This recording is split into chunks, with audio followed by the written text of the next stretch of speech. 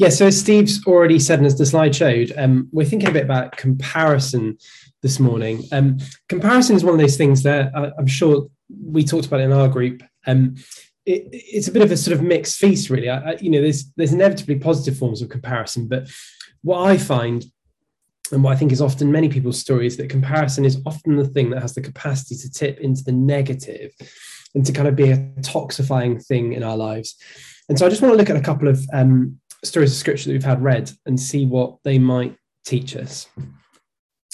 So we heard this reading from 1 Samuel of King Saul and David, the man who will be king. And it's a really interesting story because, at the beginning of this story, we've got David, who's just been kind of taken in post kind of David and Goliath, this great victory, taken into kind of Saul's household, into his kind of, into the inner sanctum, and quickly is becoming, this really trusted figure. He's got this really tight relationship with Jonathan, surely something that's, a real positive.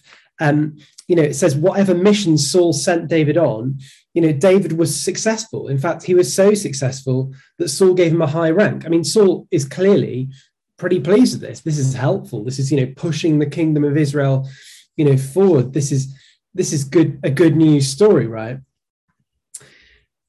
And of course, stuff starts to unravel. And it says, when the men were returning home after David killed the Philistine, the women came out from all the towns of Israel to meet King Saul with singing and dancing, with joyful songs, with tambourines and lyres.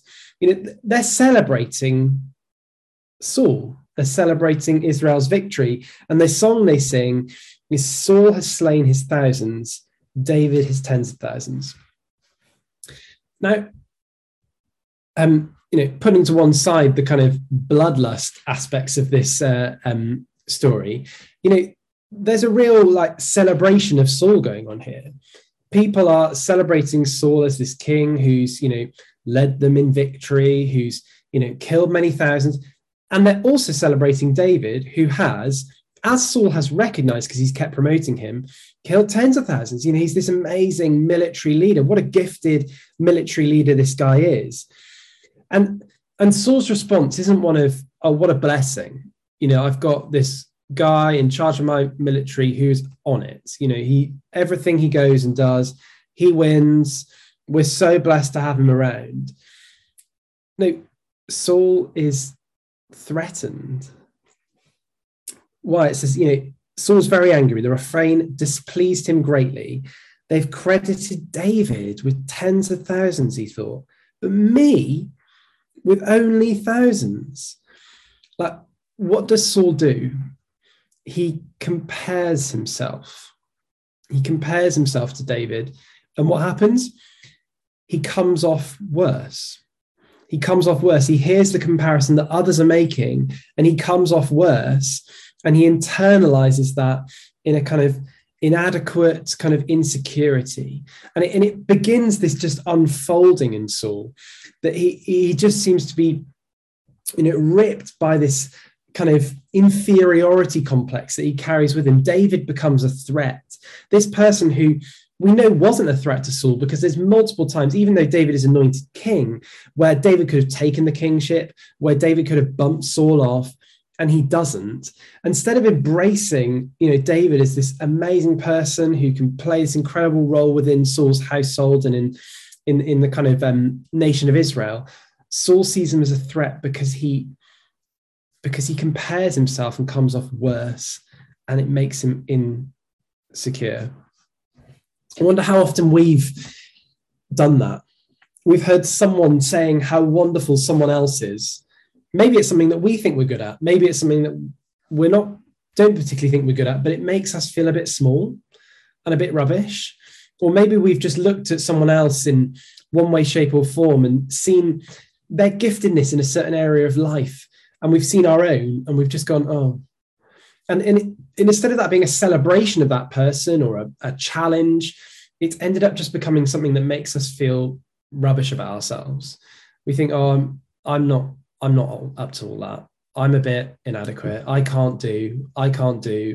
I'm not good enough. I'm not like those people. They're the people God really uses. I'm not, because I can't do that. I'm just me. The second story we looked at in Luke, if I just flip over, we've got a similar thing going on, but a slightly different outcome.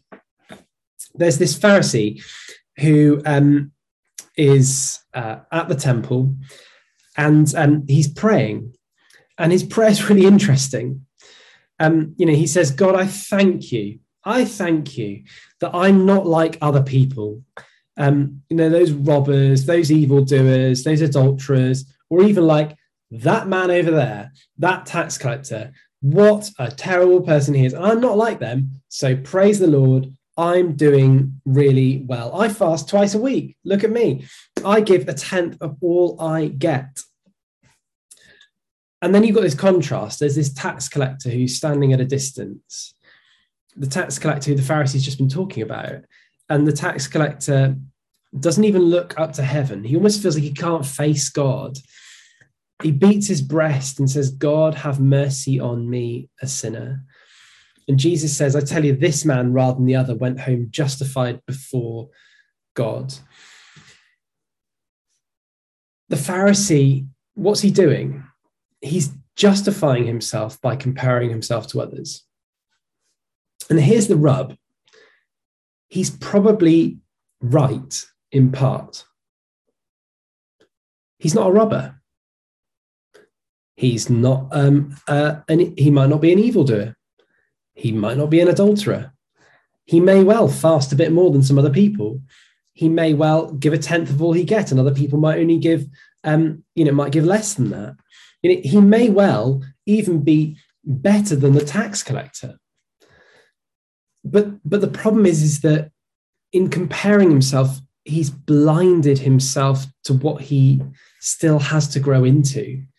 It's become this kind of like self-congratulation that has actually ended up stopping him from seeing where he can grow in God. And in contrast, the tax collector isn't comparing himself negatively or positively to others at all. He's comparing himself before a holy God. And before a holy God, there is always more to kind of grow into. And the tax collector kind of, in many ways, is expressing an honesty about his true state. But in doing that, he's got the capacity to step in further into freedom that God will bring in his life, because he's open to it, because he can see where he needs to grow. Comparison is one of those things that I think we do all the time. We're always making little comparisons. And I think where comparison can become a negative, toxifying thing is where comparison locks us in a status quo. And it does that in one of two ways.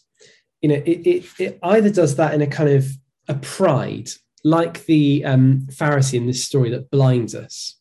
It blinds us to seeing actually the growth that God wants to bring in our life, because we look at other people and we think, well, my prayer life's a bit better than theirs.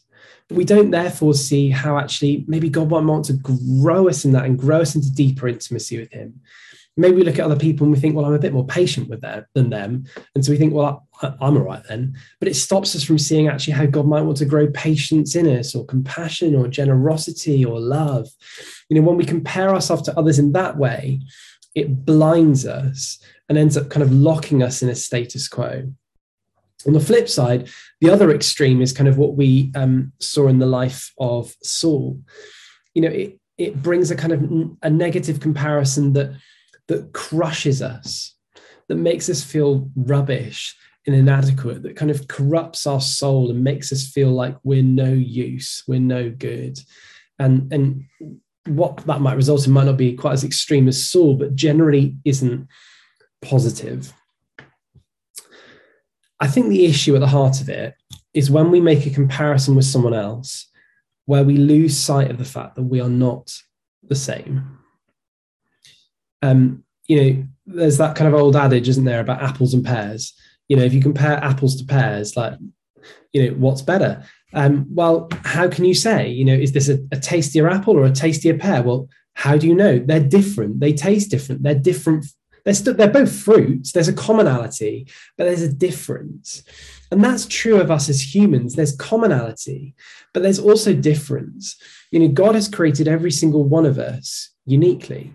He's put within us different gifts. He's put within us different graces. He's put within us different personalities. Some of us are funny. Some of us aren't so funny. Some of us are really confident. Some of us aren't so confident. Some of us, have gifts in one area. Some have gifts in another. That's not a bad thing. That's part of how he's made us.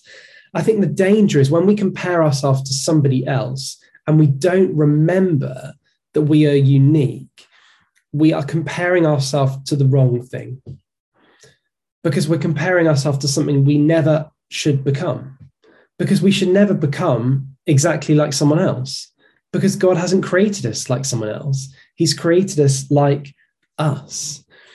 And what I think Jesus wants for us is for us to become fully the people that he has created us to be. He wants you to step fully into the gifts that he's given you to have, not the gifts he's given someone else to have. And maybe in the world, those gifts are valued more than yours, but that doesn't make them of any less value. The reality is that nobody else in this entire world can ever be you. No one else in this entire world will ever bring what God has placed within you to bless this world other than you.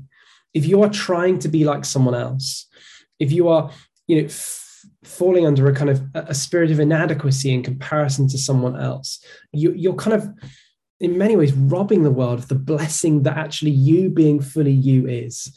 When you try to be someone that you're not, you actually kind of rob the world of what God has put within you. And what he has put within every single one of us is something to be of blessing in this world. And what he wants for every single one of us is for us to use that. It will be different to others, and that's a good thing. We will stack up negatively alongside other people in some ways, and that's actually sometimes a good thing, because it means that we're embracing who he's made us to be. And so how do we live in this world without kind of pridefully kind of reassuring ourselves of how good we are because we're not like that person, or kind of laboring under a kind of sense of failure that stops us from fully becoming the people that God made us to be?